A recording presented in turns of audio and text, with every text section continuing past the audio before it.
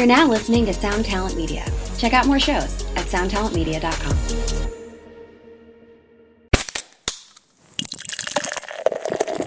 I'm John. I'm the host of the Brutally Speaking podcast, and it's pretty much identical to this show. This is the mirror match that everyone's been clamoring for before you get to Goro, I believe, is who you fight after the mirror match. Hey, what's up, Vox and Hops heads? I'm Matt, the vocalist of Cryptopsy and the host of the Vox and Hops Metal Podcast, brought to you by Sound Talent Media, where I sit down with fellow metal musicians to talk about their lives, music, and craft beer. I hope that you've been having a glorious week so far. I most certainly have been. I am looking forward to taking a month-long break. That's right. Starting next week, for the next 4 weeks, there will be no new Vox and Hops episodes. I'm looking forward to recharging my batteries, spending time with my family, and giving you all a chance to go back and listen to some of the episodes that you may have missed. I will be back in September in full force, and I'm looking forward to that. I'm very stoked to announce that I have teamed up with Indie Merch Store to bring you the official Vox and Hops merch store. Indie Merch makes the best merchandise. I have been working with them for years with Cryptopsy, so it was an easy choice to choose who I wanted to set up Vox and Hops' merch store with. You can head on over to my website, voxandhops.com/merch. That's VOXANDHOPS.com/merch to check out the full line of official Vox and Hops merchandise. When you are checking out, don't forget to use the promo code VOXHOPS10. That's VOXHOPS10, and you will save 10% off of your entire order. Now, before we jump into today's episode, I would just like to ask you to follow the Vox and Hops Metal Podcast on the podcast platform of your choice. But more than that, I'm also asking you to tell a friend about the podcast. If there is someone in your life that loves metal and craft beer, tell them to listen to Vox and Hops.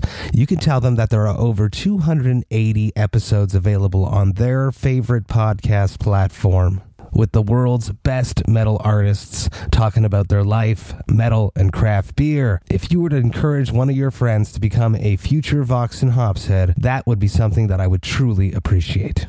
Now, in today's episode, I'm with John Beatty of the Brutally Speaking podcast. Get ready, everyone. This is Vox and Hops episode number 288. I warn you, what you are about to hear is very disturbing indeed. Hey, what's up, everyone? Today I'm with John Beatty from the Brutally Speaking podcast. This is an epic crossover episode. I am Matt, the vocalist of Cryptopsy, host of the Vox and Hops Metal Podcast.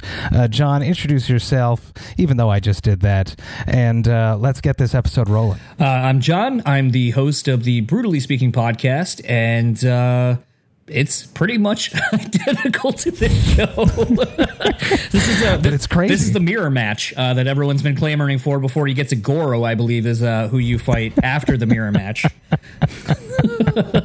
It's crazy that you are approaching 300 episodes. I'm about 30 out, and it's taken us this long to get together, and it took another podcaster to introduce us, which I thought was amazing. So shout out to Dewey from the Pure Pleasure podcast for hooking us up together. Absolutely. Dewey is a great friend to have. He the thing that I love, and something I've talked about on my podcast, on other podcasts when I've done them, is that I think there's this weird belief that we're all in competition with each other.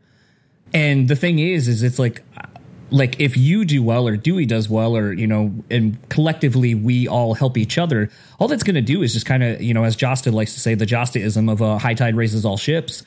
I totally think that that's a very accurate statement. And to me, I don't understand why people get shitty about competition. Like, to me, there were some podcasters that are now friends that I aspire to want to be, and I use them as my barometer. You talked actually in your episode with Dewey that, Jabberjaw initially was your benchmark of where you wanted to get the show to be. Very much the same. Jabberjaw was one of those to me where I was like, fuck, like, this is kind of the creme de la creme of music-based podcasts, and I want to be a part of it. And so, if I'm looking up to these people and using them as friendly competition, that's kind of how I take it, me personally.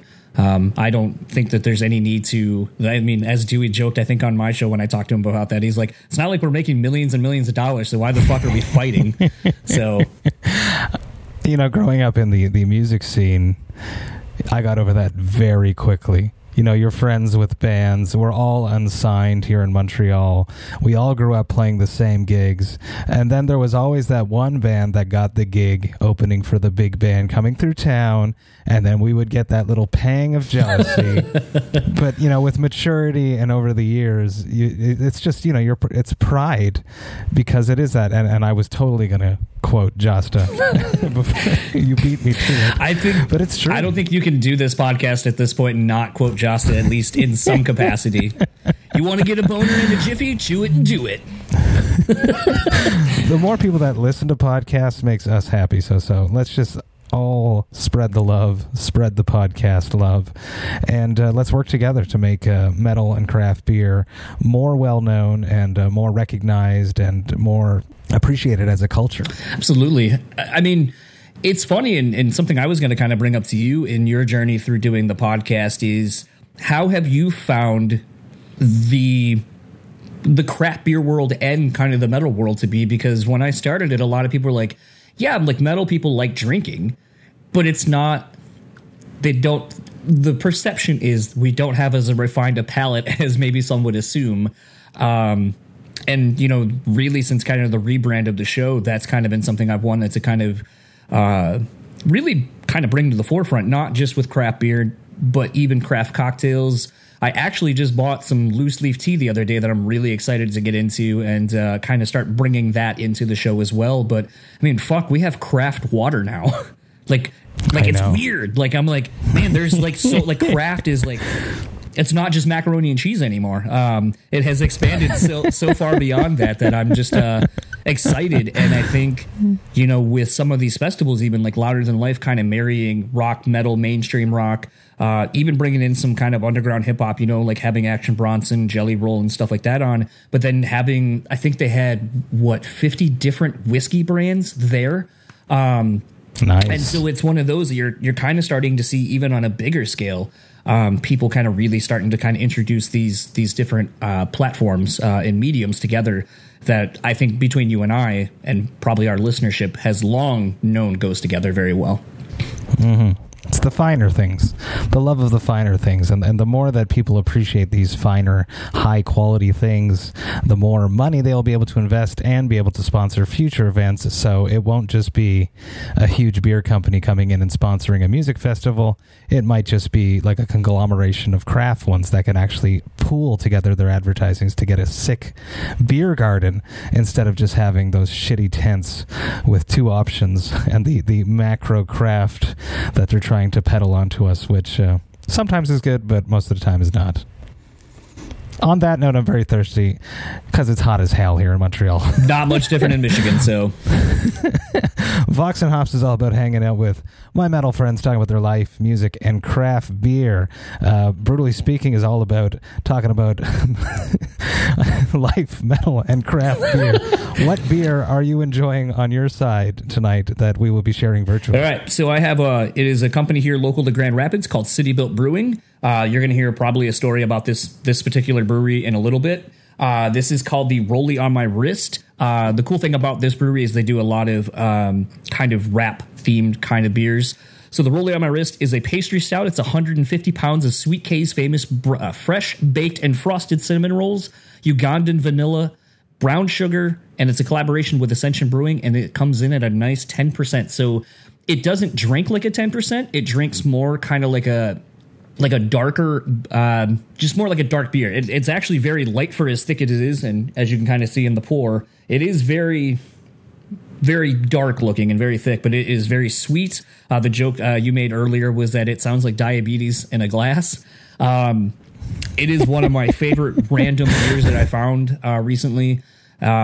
City Built does a really phenomenal job, which is no small order considering we have founders, just across the town. And they're obviously one of the bigger craft breweries here in not only the state, but I would say almost globally now. I think they've been getting out internationally as well. On my side, I'm drinking something very interesting. It's this brand new collab brew. It is a blend, so it's very interesting. À l'Affût are Quebec's barrel kings. They're one of the first ones that started aging brews in barrels, mostly wild fermentation. Really interesting. So what they did this year and last year, they do like series where each month they release a collab with a different brewery. Last year was with their Rouge de Mekinac, which is a red Flanders ale. This year they went for something a little bit more wild, a little bit more creative. They took their Cuvée Western, which is basically the closest thing that we can get to a lambic here in Quebec. It's won a bunch of sour and wild beer goes beer awards, and it's tart and delicious, and they have blended it with super hype New England IPA breweries. So this specific one is with Brewski, which I love to death. They do Mad Haze, and they do killer fruited sours such as Brutal Juice, which came out earlier with a Vox and Hops collab right there. So this is their Propagande and blend of Cuvée Western. This is 7.4% ABV. Very excited to try this, and I'm super stoked that I got my hands on one because it's very hype and very cool. I'm going to crack this, pour this open, and I want you to tell me all about your very first beer, John. Have you ever... It's... My first beer, I think, is like everybody, actually, was Bud Light, because it didn't taste like anything. You know, the joke always is what's the closest you can get to fucking in water? It's like drinking Bud Light or something to that effect. I forget the full joke, but... And I would just drink it because it was cheap. It didn't taste bad. Didn't really have any flavor. And I was always a Jack Daniels person, like straight away. Didn't know that I would like Jack Daniels. It was just one of those, like everyone I knew, like all the metal people I loved Jack Daniels. Motley Crue was Jack Daniels drinkers. So I was like, guess I'm a whiskey drinker, and just always have stuck by Jack Daniels initially. But that was the first beer, was Bud Light. I would say the first, what I'll call a real beer that I really started to enjoy was actually Founders. And it was their breakfast stout. And I found that at the time, I was really predisposed to just liking stouts and porters. That was all I wanted. Get out of here with IPAs, anything light, didn't care. Over the last, I'd say 10 years, I've really kind of refined my palate, and thanks to Mark from Nothing More, he's a big fruited sour Goza fan, and he has gotten me to get into some of those from like Martin Brewing House down there in San Antonio, and I actually now will start looking at sours and just kind of going, okay, like I think that's going to be good. I hope it's going to be good. He gave me a pickle sour beer that was fucking disgusting recently, and then he gave me a spicy one when we were out in San Antonio a couple of months ago that gave me like instant heartburn. And I was like, it tastes gross and it gave me heartburn. It's a double no for me. But I think that's the fun thing that I've kind of learned now, and just having a palate that enjoys everything, even kind of expanding into liquor as well, is just seeing what different places can do, and really traveling a lot more between my wife and I over the last decade, and kind of getting to experience and taste local flavor literally, and just kind of seeing what places do. I haven't gone to Canada. I think something you had said in a previous episode was that you guys have a limit as to how high up your ABV can go. ABV can hit. Yeah, here in Quebec it's 12%. Oh, I mean, that's still pretty good. If you see a stout with 11.9 on it, you know that it's higher than 12%. It's the legality of it. It's the running gag in the breweries. Cheers to you before I taste this. I'm excited to hear how that tastes. It smells wild and amazing, but fruity at the same time. It's super fucked up. Is it kind of thick? Does it got like legs on it? Mm-mm. It's got a nice body to it, but it's still not everything. See, it's juicy, but still got that sour tang of the La Cuvée Western. Very interesting, crazy crushable, even though it's got that 7.4% ABV. Killer. Wild and weird, but juicy at the same time. And it's cool, because À l'Affût are just teaming up with the most hype breweries when themselves are not necessarily any longer a hype brewery. So it's a cool way to keep themselves involved in the craft beer scene here in Quebec, which I think is awesome. What is typically your go-to for, like, when you're going to a store and you're going to buy beer or whatever? What is your process of selecting a beer? Well, when I go buy beer, I go to La Canette, which is my favorite local craft beer store. I'll give them a little plug. I love them to death. I have my 4-pack of death there every week, where I select 4 beers, and if you buy them, you get 5% off. I love them to death. Their owner, Kevin, is a great human. It's so close to my house, it's just really a happenstance that the one that's so close to my house ended up becoming my favorite place, but it's because it's ran by a dude that he curates it the way that I would curate my playlists and stuff. Okay. It's not an overstocking. It's a small place. Everything goes into a fridge. Everything is cold. Everything is taken care of, and he doesn't just buy everything. He only buys the stuff that he loves. So when I walk into a craft beer store such as La Canette, I go immediately for Crispies. I want like a nice lager. And then my attention is immediately drawn to the haze. I want to see what fresh haze he has, which I normally know because he's told me. Because we talk a lot. And I pick up whatever's cool from that week, or I've told him to put aside for me. And then I'll wrap up typically with a sour, with a big heavy stout, normally like a bourbon barrel-aged coffee stout. That's really my nightcap, nail in the coffin brew. But if it's like a nice long day and I'm going to go for a few hours, I'll definitely sneak in some sours there as well. Interesting. I'm all over the board. Well, no, and I think that's the funny thing is like, is in listening to your show, you know, you're what I would call like kind of the beer drinker. Like you are aware, you're probably of the capacity to where if you read the ingredients and you're like, Chinook hops, I'm not really like, haven't really enjoyed anything that's got that. I'm more of a Simcoe kind of guy or whatever. Like to me, and this gets me in trouble because I won't look at anything other than what the like flavor profile is supposed to be. So if I see a beer and I'm reading it and I'm like, okay, like it's got, you know, coconut, like a pineapple flavor. I'm not really even looking at anything else. I'm like, coconut and pineapple, huh? All right, that could be really cool. If you like pina colada. And so like there are things like that where I just read what the thing is. I don't pay attention to the APV. I don't pay attention to if it's a stout porter or whatever. I'm just kind of reading like what sounds delicious. And then same with like, you know, with this, I just see double chocolate fudge brownie stout. And it's like, okay, I know it's a stout, but it's like double chocolate. All right, that any double chocolate anything I've had in a beer usually is really good. The brownie aspect you may not get, but that's kind of lending more off of, you know, the chocolate flavor. But it's again kind of like the can. If a can looks cool, I'll go grab it. And I'm more of just kind of a like, all right, does this sound good? No, I'm very in tune with what's coming out here locally. It's different if I'm traveling, obviously, but then I'll go for the local expert and see what's hype, what's cool, what it makes people excited here. That's definitely what's going on. So I know what beers are coming out here in Quebec. I know what beers I want to taste, and I know what beers I have to taste. So I hunt them down and I get them. But I know which breweries, and I have breweries that I really enjoy. I know which brewers are making these beers. I know who I trust, and I know who I want to invest in for sure. What's one of the most adventurous beers you've come across? Ooh. The most recent one of my most recent collabs, the Brutal Juice that I mentioned earlier with Brewski, it shouldn't have worked. It's a beer that shouldn't have worked, but Derek, their head brewer, is just such a mastermind. The beer came to life because they make brew juices. It's their fruited sours. I drink them as a hangover cure, typically. You know, and they're fruity. They got the fruit puree. You got the little hair of the dog aspect. But I also really like coffee, so in the morning I'll definitely have a coffee with my brew juice. Hence the creation of Brutal Juice. Gotcha. So of course I had to say Brutal Juice because everything is brutal with me, just like you.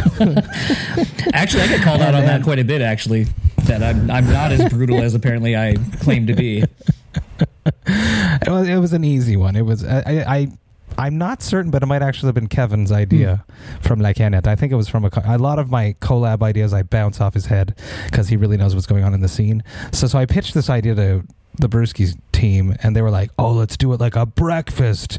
Let's do like oatmeal, and we'll put maple syrup, and we'll make it as dark as we can. And then they took it from there. So, you know, like a fruited sour with deep, dark red blackberries with coffee with maple syrup. It shouldn't work, but it totally did, and it was killer. Just so damn good. I sincerely hope they bring it back. There was I can't remember where the brewer ended up, but there was a small like local brewery here, and they used to do a double bubble IPA, and they would put like I might have the number wrong, but I swear they said like they put 50 pounds of Double Bubble, like just unwrap it, throw it in, and that's the beer. They put it in the mash or in the after? It must have been with the mash. I don't know. I can't imagine where that would go. I'm trying to remember because obviously I feel like the sugars would drastically impact the ABV. Yeah, so I feel like they would have put it in first to kind of help control that. But I'm thinking back to like the few times I've actually brewed beer. I'm trying to think of like at what point do you try to get as much of the sugar to interact with the yeast? And I feel like it's in the very beginning. So I feel like that would be something they would do right away in that process, is brew it with everything right away. But yeah, that was one of the more adventurous beers I've ever had. I also enjoy mixing beer and liquor and ciders and so forth. I think a classic one is just taking like a good dry cider and putting like a shot of Goldschlager or something in there, so you get a nice like apple cinnamon flavor. Typically, I'll do like a nice vanilla vodka in like a good chocolate or coffee stout, so you kind of get like that coffee and cream kind of flavor going on. Very cool. Oh yeah, alcoholic through and through. That's something that I'm messing around with. I love creating collabs, and I think I've seen it happen elsewhere. You might have seen it as well. I'd love to do like a collab where it's two beers and the beers stand up on their own, but if you mix them together, they become something else. So I've done that with cherry wheat and Guinness. It basically is kind of a different take on like a Dark and Stormy. That's a liquor. A Black and Tan kind of, but in a different capacity. But really, it was just a very cheap way for me to try to make a beer that they have out here at Founders called the Big Luscious, and it's like a chocolate cherry kind of thing. So it was just a like hobo way of me making that beer. I love it. Yeah. But yeah, mixing beers is great. I'm kind of a garbage person. I'll mix whatever and try it at least once just to see if it tastes good. And sometimes like you look really cool after the fact and be like, oh yeah, you want to try this? And people are like, oh my God, that tastes delicious. And you're like, I know, I came up with that. I want to hear about the soundtrack of your youth. When you were growing up in your parents' and guardians' house, what music was playing? When you were not in control of the radio, what music did your parents or guardians listen to? So being a product of the 80s, MTV was just constantly on in our house, like just straight up leave it on that channel. So that's everything from, the early beginnings of like the tail end of like NWA into Dr. Dre's The Chronic record, Snoop Dogg, Tupac, Biggie, obviously. Then, with like 120 Minutes, getting to hear stuff like the Toadies and even like the Melvins and Nirvana as they were kind of breaking. Obviously, lots of hair metal. When it comes to like actual CDs and listening to stuff beyond what was on MTV, my mom is really big into like Rod Stewart and this artist named Lobo, which all I remember is the song You and Me and a Dog Named Boo. And I fucking hated that song. But a lot of like classic stuff like that. My dad would listen to a lot of like Great White, Journey, Poison, even some like Slaughter, Skid Row, all that kind of stuff. And then somewhere kind of along the way with thanks to Headbangers Ball, getting introduced to bands like Megadeth, Testament, obviously Metallica, and weird bands like Primus. I remember my dad getting Sailing the Seas of Cheese record or whatever. Very eclectic listening experiences from my parents. And then even getting to the point where like when I started getting into kind of quote unquote my own music, of like the Korns and Stains and stuff like that, and some of the heavier bands that started to come out at the time, even though like I remember when Dookie came out, I wasn't allowed to have that because it swore, and my dad didn't think I could comprehend or should be listening to some of the lyrical concepts on that record. But yeah, Marilyn Manson was a big one. I remember having to make a friend burn me a tape, an actual cassette tape, and I would listen to it when I was quote unquote going to bed. Really? And like under your pillow? I had like those shitty headphones that were like mostly the super uncomfortable like KOSS headphones that were like $10 for the pair, and they were like too trebly, had no bass, just really thin sounding. And on my Sony Walkman, remember listening to Antichrist Superstar when it had first come out, and just being like scared to death, but like in a really fun way where it's like I shouldn't be listening to this, but it's exciting and it's new. I've never really heard anything like this, and I don't know. It's kind of funny because I talk about sometimes like growing up in this interesting era of music where, you know, we saw like the 80s coming through with the 80s shred, like metal players and so forth. And to me, it became comical toward the end. But when you really think about that era of music, it was such a virtuosic environment. Like everybody, like look at something like Mr. Big. Everyone knows the one fucking song. Now that record Lean Into It that had the song on it, you know, To Be With You, like that band, Eric Martin is a fucking phenomenal singer. Billy Sheehan is like one of the best bass players still to this day. Paul Gilbert, like everybody in that fucking band still to this day can play circles around most anybody now. And that was the thing back then, is like everybody was fucking good. And they were gorgeous. Stupidly gorgeous. On top of it, which is, you know, that was the difference between the 70s. Absolutely. Because they had to look good. They had to look good. But it was a thing where it's like, you know, I feel very blessed to have come in, you know, toward the middle to late end of the 80s where you're seeing, you know, hair metal. You're starting to see like pop music. Pop music was interesting because it encompassed so much. It was like pop music could be anything from Motley Crue to, you know, Billy Ocean. And it all was popular. Then it kind of coming into the early 90s of grunge and, you know, the pop music of like, you know, the Teddy Rileys coming out of, you know, Rex and Effects, doing stuff like that. You had kind of the beginnings of the hip hop scene, the underground hip hop scene, you know, with, you know, Jay Dilla and Slum Village and some of those guys coming out of Detroit, and just so many great musicians of all eras, to then kind of getting into the mid 90s where you have more of like pop and like ska's kind of coming to the mainstream, which that doesn't need to happen ever again. But no resurgence of ska. My wife would be happy. It's just interesting to kind of see what we've lived through in a, you know, 35 years of music, and just seeing how much it's changed and where it's gone. I don't think there's ever been this much growth in music in such a time frame as where we're at now currently, and where we've been when we started listening to music personally. Let's talk about podcasting. I'm very interested whenever I sit down with a fellow podcaster to hear their podcast story. I know why I became a podcaster. It's because I goddamn love it. Why did you end up having conversations with people, recording it, and then releasing it for everyone to listen to? This sounds so shitty of me to say it like this, but I got tired of seeing interviews with bands that I really loved and seeing people squander their opportunities by asking bullshit. Every Time I Die is one of my favorite bands, and I don't know how many interviews I've seen with people on Warped Tour over the years of someone being like, "Oh, so tell me about your new record." And they're like, "It's out. It was cool. Oh, any crazy stories?" And you're like, come on, like ask something better than that. Like, and that was like the thing that just kind of like really bothered me, was like, I would see all these people getting what I perceive to be really great opportunities to talk to people that I have always found interesting, and they're just not either doing their due diligence.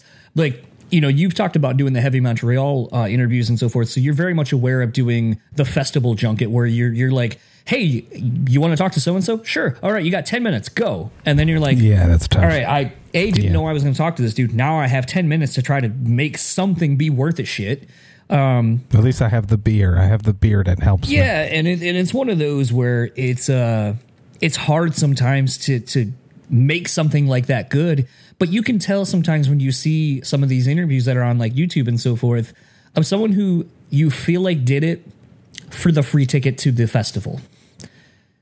I know in the few festivals that I've gotten to cover, I myself, I think during a full weekend at Sonic Temple, I think I got to watch 6 or 7 bands for the whole weekend, I should say.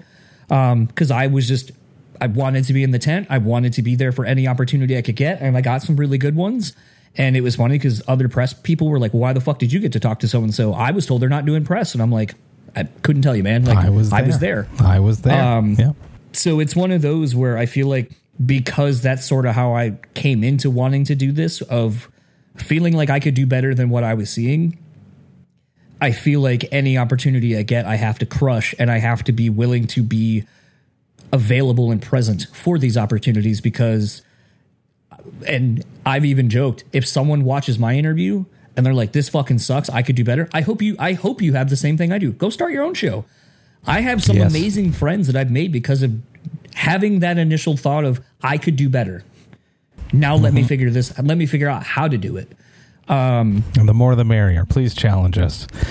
Make podcasting better. And I think that's the thing too, that it makes this fun. Like I said, it's not a competition, but nothing inspires me more than when, like, maybe I'll have had someone on, and I know, like, you and I recently have had a lot of the same people on. I think probably because Dewey introducing us to these people.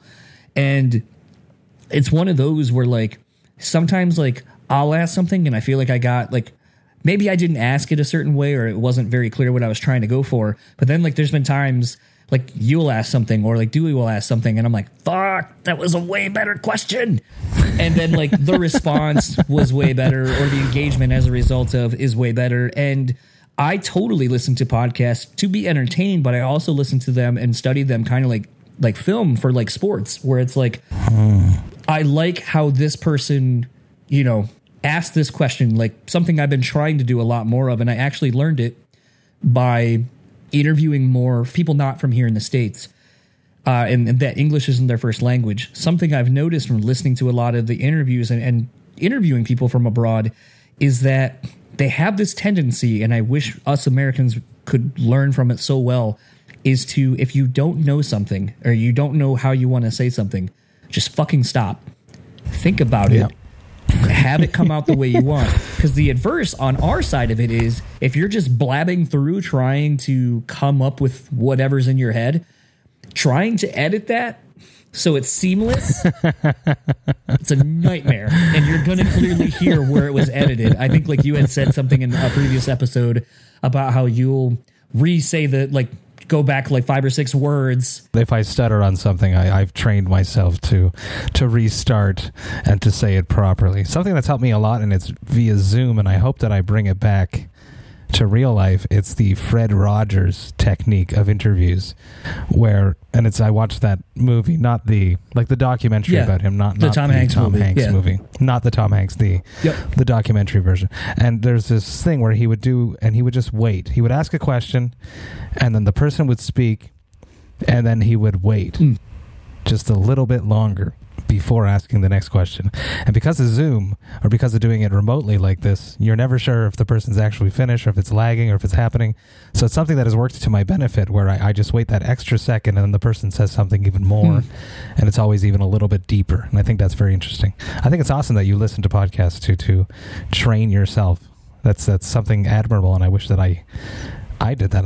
It's something that I'm going to strive to move towards, to hone in on my craft of interviewing people. Do you listen back when you're done with these? Like, do you actually go back and listen to them as you're maybe editing? Like, I kind of have adopted more of, like, Dewey's philosophy of just throw it up, unless there's kind of like an obvious, like, connection issue or whatever, and then obviously try to shrink that down so it sounds a little bit more natural. But I will listen to it as I'm kind of listening, because, like, now I'll do, like, audiograms to post on socials and so forth.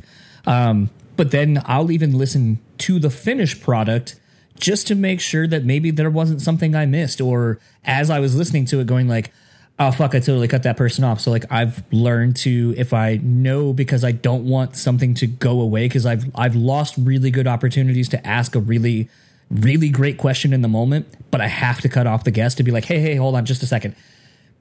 And then going like, and I've realized I have to go like, I'm sorry for cutting you off, because, like, that's half of it. I realized I wasn't apologizing, and that sucked.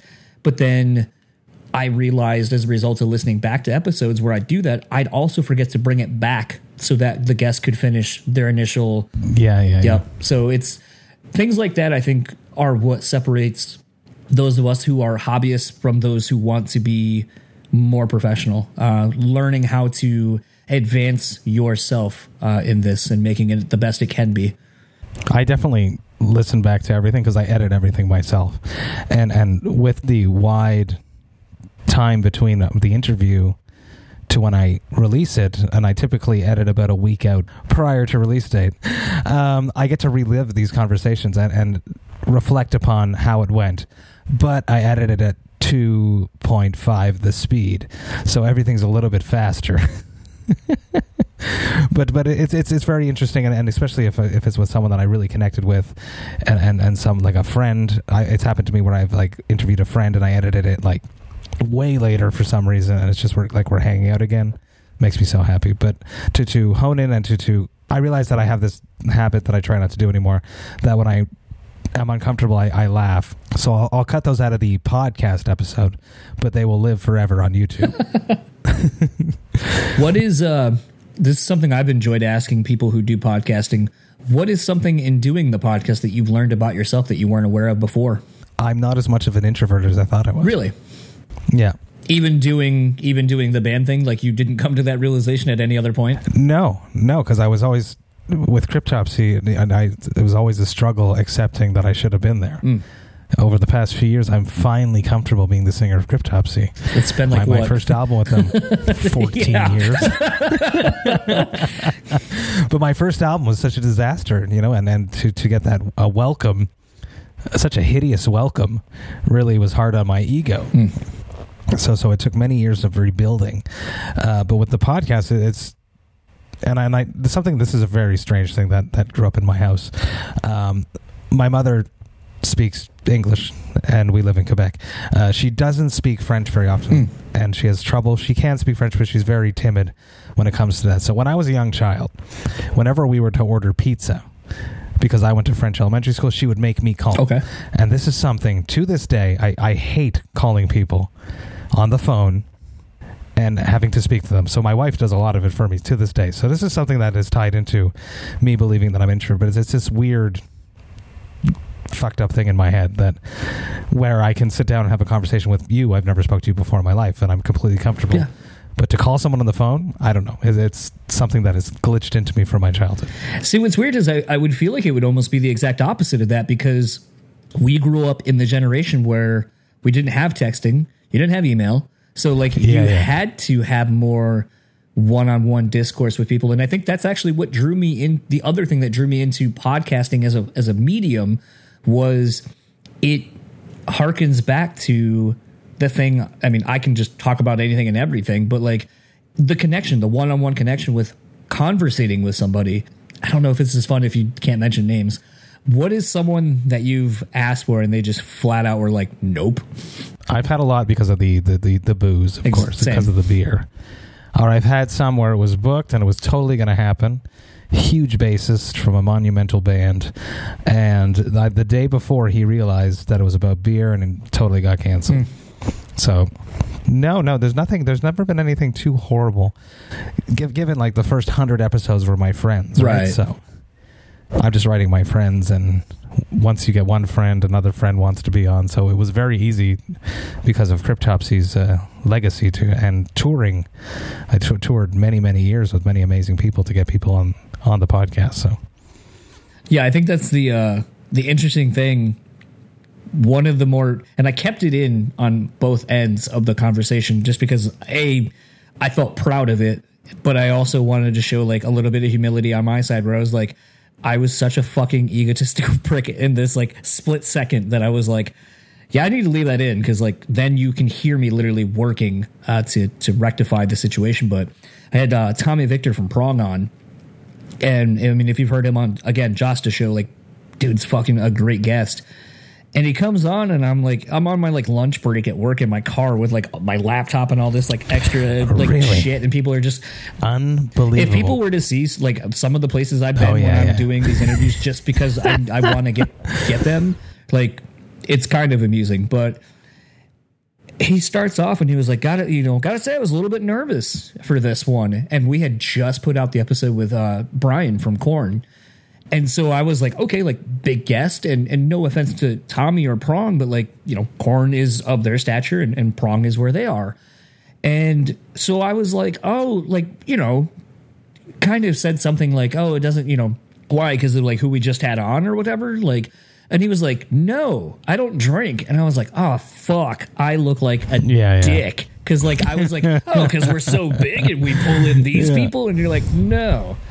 And then at that point, like, I had done my due diligence and prepped, and I was like, okay, like now I need to turn this dude around. Like I need to make him be fully engaged and really like glad he came on to do the show. And at the end of it, he was like, I'm really glad I didn't turn this down. And you asked really great questions and questions that I'm probably going to think about even after we're done with this, because they were just really good questions. Like, you did a really good job. Like, I'm really glad I did this, so kudos to you. And I was like, fuck yeah.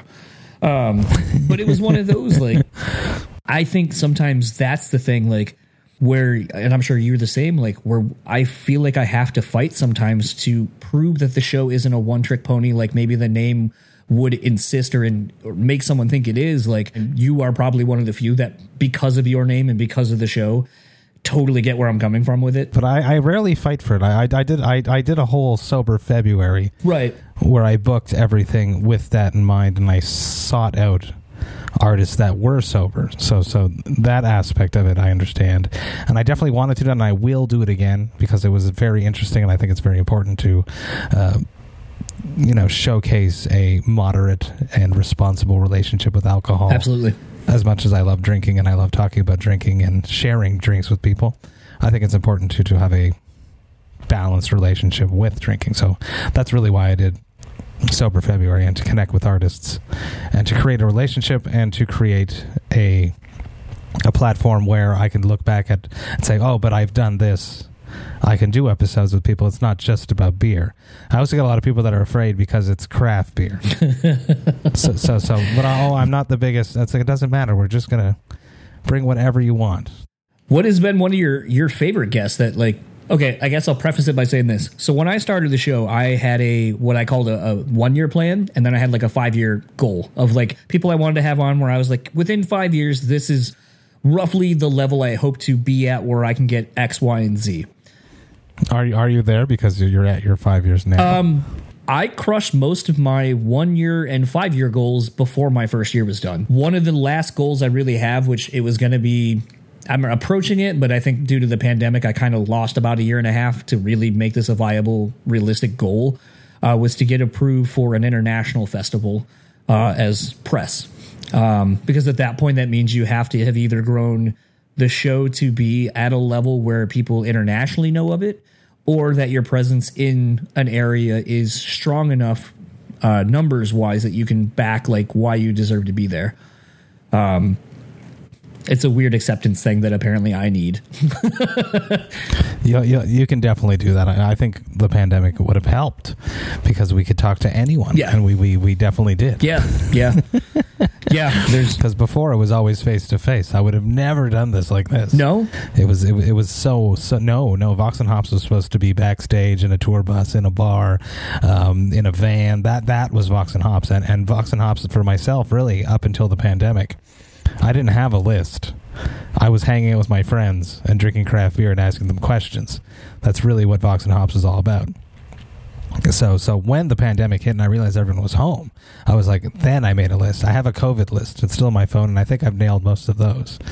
There's a few, there's obviously the huge megastars, which I have not got yet, but hope to get one day, such as like Mike Patton. I'm circling him. I'm circling him. I've done people from 3 of his projects. Trey Spruance, that was a big one. Getting Trey Spruance was something that was really cool for me. I listened to Mr. Bungle and Secret Chiefs 3. That was actually, speaking of records that I grew up on, the California Mr. Bungle record. Hell yeah. Got a lot of love. And that weird one, I can never remember what it's called, but with the weird like clown. Disco Volante? Or no, it's is it? I think it's just a self-titled. Yeah, am I crazy? I think so. And it's got that lenticular cover of the clown face thing. Yeah. That used to. Disco Volante is the one in between there. That's like super jazzy and fucked up. Okay.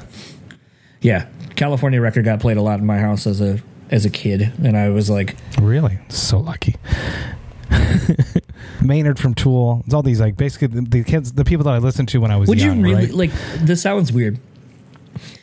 Do you really want to talk to Maynard? Because I feel like that's the kind of a dude who wouldn't take it seriously, would kind of be very whatever, and would just make it difficult. And I feel like that would ruin my love of like Merida Noms is like one of my favorite records of all times. Yeah. I feel like if he was a dick to me or made fun of me, and whether I realized it in the time or not, I feel like I would be like, man, fuck this dude, and like break all these records. Yeah, and shit. I wouldn't want that. I was, that's when I set up to do Guar. I was like, I don't know if I'm going to be able to interview them for real. Who did you talk to from Gwar? Ballsack and the Troll. Okay, see, I got to talk to Cave Michael. Troll. And I asked the publicist, can I talk to him as him, not Blothar? And he was like, no, they're always in character. And I was like, this is weird. And I was like, it's so, how the fuck do you prepare to talk to a character that doesn't care about anything? And so I literally prepared 2 sets of questions. And I showed up to the show the next day and I was like, hey, I know your publicist said that I have to interview you as Blothar. I legitimately have like 2.5 pages of questions for you as Michael. I'm good to go with whatever you want to do, but just know I would like to talk to you as the person. And he was like, let's do that then. But I think it's because I did the work and he saw that like I didn't waste my fucking time. It kind of instilled a little bit of trust to do an interview as himself. But I commend anyone who has interviewed Gwar as Gwar, because I feel like that's just it's got to be so they were hard. cool. They were cool. I went through what I wanted to ask them, and they answered it as themselves, but also with the attitude of the characters. It's just such a mind fuck to.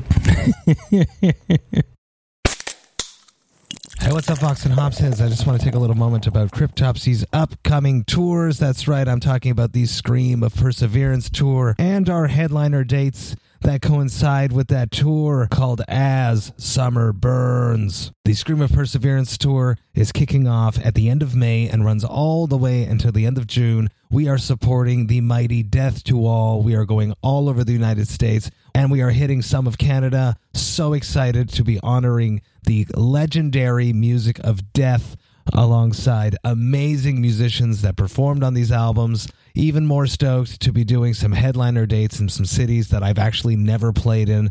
If you are planning to come to any of these shows, you should definitely grab your tickets by going to voxandhops.com/summer, and you will be able to grab all of your tickets there. That's voxandhops.com/summer. Do it, people. Come hang out with me. Enjoy life, metal, and craft beer in your hometown. Come to a show. We're going to have a great time. Now, enough about all of that. Let's get back to the episode. Let's talk about collabs.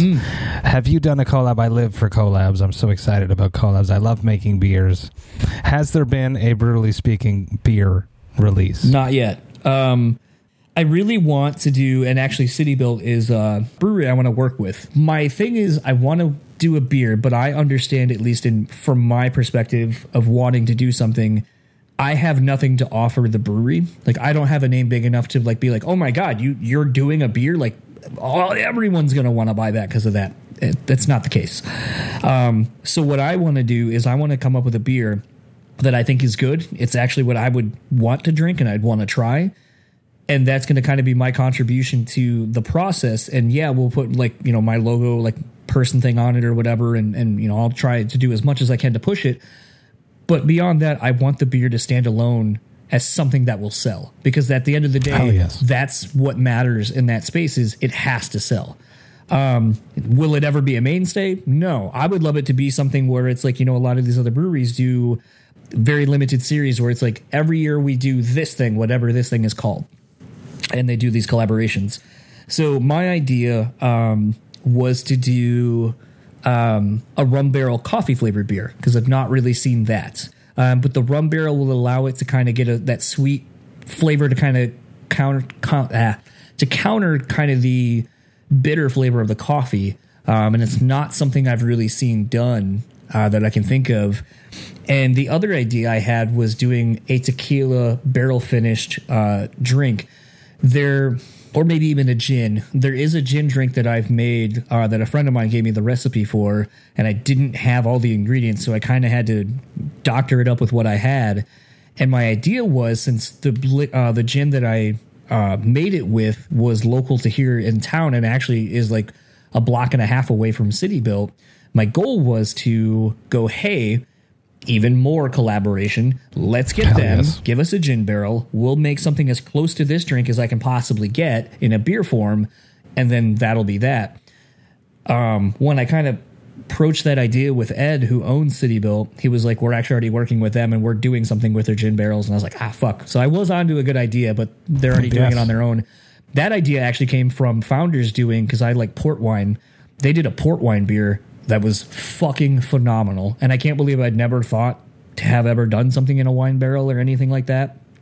I mean, we see so much of it with sherry casks and, you know, obviously whiskey barrels and so forth. So, like, it seems like a no-brainer that someone would have done it. But my goal is to kind of marry, like, liquor and beer in some way. And if we can do it with someone that's local beyond just the brewery, like, that's something I'm really interested in. Because, again, I'm all about collaborating with as many people as possible to make something that didn't exist until the 2 or 3 of us got together. I've even kind of worked up a name, kind of getting ahead of it, but like with them being called City Built and us being called Brutally Speaking, I think we was going to go with something like City Brute. Kind of just a rough idea. So the foundation is there. The pandemic kind of threw a lot of things off as far as the schedule of when they were going to start doing their mainstays and all the other things that they keep making. So it looks like we're probably looking at maybe next year before we can do it, but it is definitely something I want to do. I feel kind of blessed and also cursed in the fact that I live where Founders is and Bell's is like an hour away and stuff like that, where I have these big breweries, so I can kind of see what a lot of people are doing. But I also feel like it makes it harder because people are trying to compete for any little bit of space they can get. So maybe doing a collab with me doesn't make a whole lot of sense when they could do something that makes more sense for their own business. So it's really just kind of figuring out where everything fits and how to do it. Because you don't want to release a beer that makes no sense seasonally. Like if you're putting out a stout and you're trying to, like, you're like, oh, well, we have availability in spring. And you're like, no one's drinking stouts in spring, like typically. It's always stout season. I mean, for me, yes, it is. But I mean, if you know your beer seasons, you know that that's typically your fall and winter beers. So it is something I want to do. It is something that I have put a lot of thought into and have started the initial groundwork conversations to do. Even the same, I'm trying to even get like a coffee made. I'm not the biggest coffee drinker, but I find that to be interesting. And I feel like just kind of putting yourself into something else and kind of going like, this is me in a different capacity, I think is really interesting. So don't know what that's going to look like, but have some ideas as well for that. I have a question for you in the space of death metal, because like it's not something I'm not the biggest fan of, and in doing my other co-host podcast discography discussion, like all this year I feel like all he's been throwing at me is like death metal shit, like where I'm like, I feel like the only new thing that I can notice about this is like there's tinges of like symphonic black metal kind of thrown in there, but like I don't really know much about that either, so I don't know. But something I've always thought to be kind of interesting, and especially from the vocalist perspective, you know, you have some of these bands and, you know, like, I think like we did one on Cannibal Corpse Cattle Decapitation. And it was wild because like I was really not a fan of that band's early stuff. As they have gone on, I do see the growth and maturity in the band within the genre and so forth. But like the thing that's crazy too is like when you read the lyrics and you see some of these lyrics and they're really like thought provoking, but unfortunately I feel like given how they have to be presented, does them no favors. Is it hard to write lyrics that mean something to you, but given how you have to present them based on the band that you're in, knowing that largely people are probably not even going to know that you're literally saying anything that you're saying? I find concepts, I really enjoy concept records for that exact reason. I've been doing that since 2012, since our self-titled. So I find a concept that I want to explore, and then I am more of like a storyteller. So I find real life things that have happened, horrible atrocities, and then I just basically storytell what happened. And I try to be as poetic as I can be, but I'm definitely, you know, like my predecessor, the original vocalist of Cryptopsy, Lord Worm, was a masterful extreme metal lyricist. Just dark, poetic humor, very obscure, strange, and that really set the bar for Cryptopsy lyrics. Mike DeSalvo came in at a different way of approaching lyrics. He's a bit more straightforward, but still very intelligently presented. So I had a lot to work with. I could either go one way or the other, and I really went just in my own voice. I try to be descriptive and obscure, dark, gory. Having played None So Vile in its entirety really helped me construct my lyrics, as I really got to understand Lord Worm's thought process a little bit better when it came to constructing lyrics. I'm definitely nowhere near him. He's got this weird, strange approach to writing. I'm definitely not a writer. I'm not someone that writes actively and says this is a song, and Lord Worm was like that. He had like a book of lyrics, poems. I'm not like that. I'll attack a song and I'll write lyrics for that song, but I know what my concepts are about, and that's the biggest struggle, to find something to write about, something that can fall into what Cryptopsy needs to be, and something that I'm comfortable to explain. Interesting. Yeah, it's a genre that few bands like really in the extreme metal, like the last Dying Fetus record was like the first time I really walked away being like, yeah, I get it. Like, but it's one of those for me, like, and my point of contention always, like, on discography discussions, I'm like, I know, and actually I think Dewey and I have been talking about this, because he's like, well, do you like, he's into punk music and stuff like that, and I'm typically not. And even going back to like your first question of like, what did you grow up listening to? I think the problem I have is like, I'm a big pop sensibility kind of guy with good production. And that's been something, and I told Dewey, I was like, dude, all my metal that I grew up on, super fucking slick, really well produced. Like, so even though like, I know there were underground bands at that time, like the Florida death metal scene was kind of coming and so forth. It's like, it's hard for me to listen to some of this stuff and be like, is it, like, I feel like it's almost a badge of honor of being like, it's the shittiest recording we could possibly afford. Like, it's like they just said they didn't understand how to capture the sound. For sure. And I feel like, the one example I've ever seen of that was seeing Meshuggah on the Tool Lateralis tour, which I think they would have been on, wasn't Chaos Fear. It would have been, it was Chaos Fear. Okay. Yeah. But I remember seeing them and I was like, God, this band sucks. They sound like, I didn't understand. I was them. like, they sound like shit. The dude's riding some weird invisible roller coaster, and like it just sounds like garbage. Now, I have since fell in love with that band. I've seen them a couple of times since then, and the exact opposite is the case. And I realized that at that point in time, 8-string guitars really didn't exist. No one knew how to fucking mix them, let alone in a fucking arena.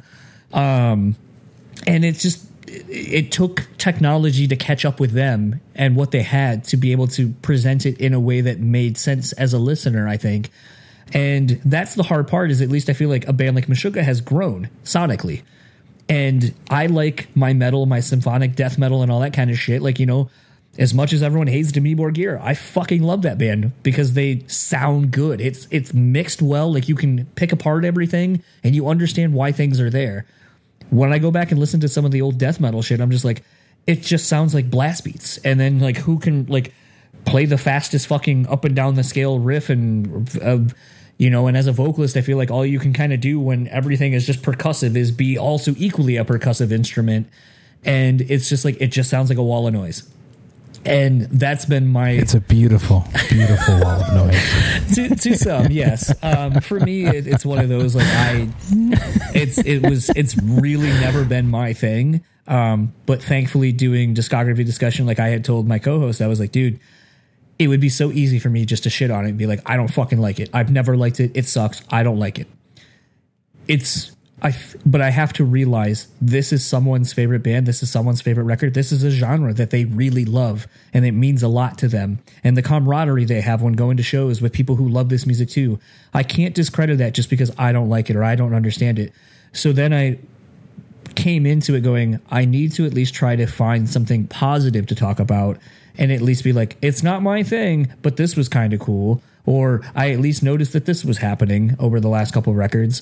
And it's funny because like with that approach where I really thought a lot of people were going to shit on me, a lot of people were like, hey, at least you're trying and you didn't discredit us. John, let's wrap this up. One last question. Classic Vox and Hops wrap-up question. It probably doesn't happen to you very often because you still have a fridge full of beer, but every once in a while it happens to everyone. What is your hangover cure?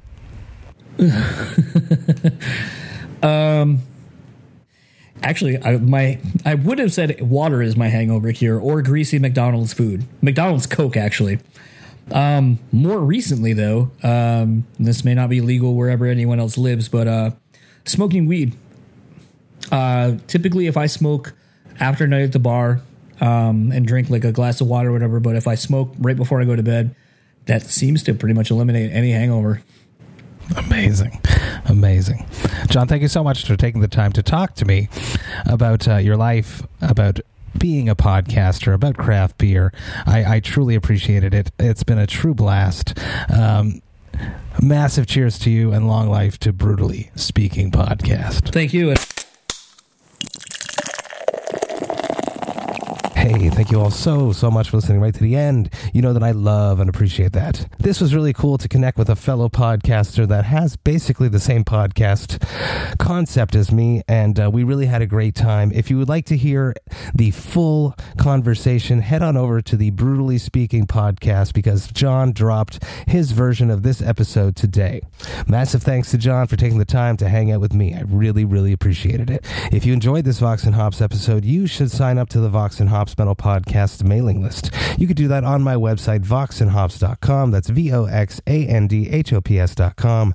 And when you do that, you shall receive one email a week containing all of the details of everything that has happened throughout the past week in the world of the Vox and Hops Metal Podcast. So please do me a favor, sign up to the Vox and Hops mailing list.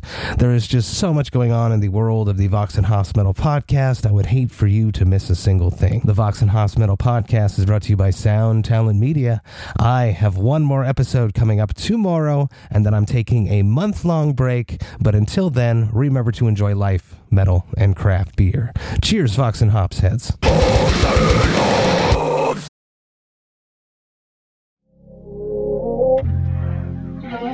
This is the story of Whitney Houston. This is the story of Kurt Cobain. Of George Michael, of Otis Redding, of Amy Winehouse, of Michael Hutchence, Bob Marley. This is the story of Prince. It's a new podcast series about how they died, why they died, and why we're still talking about them so long after.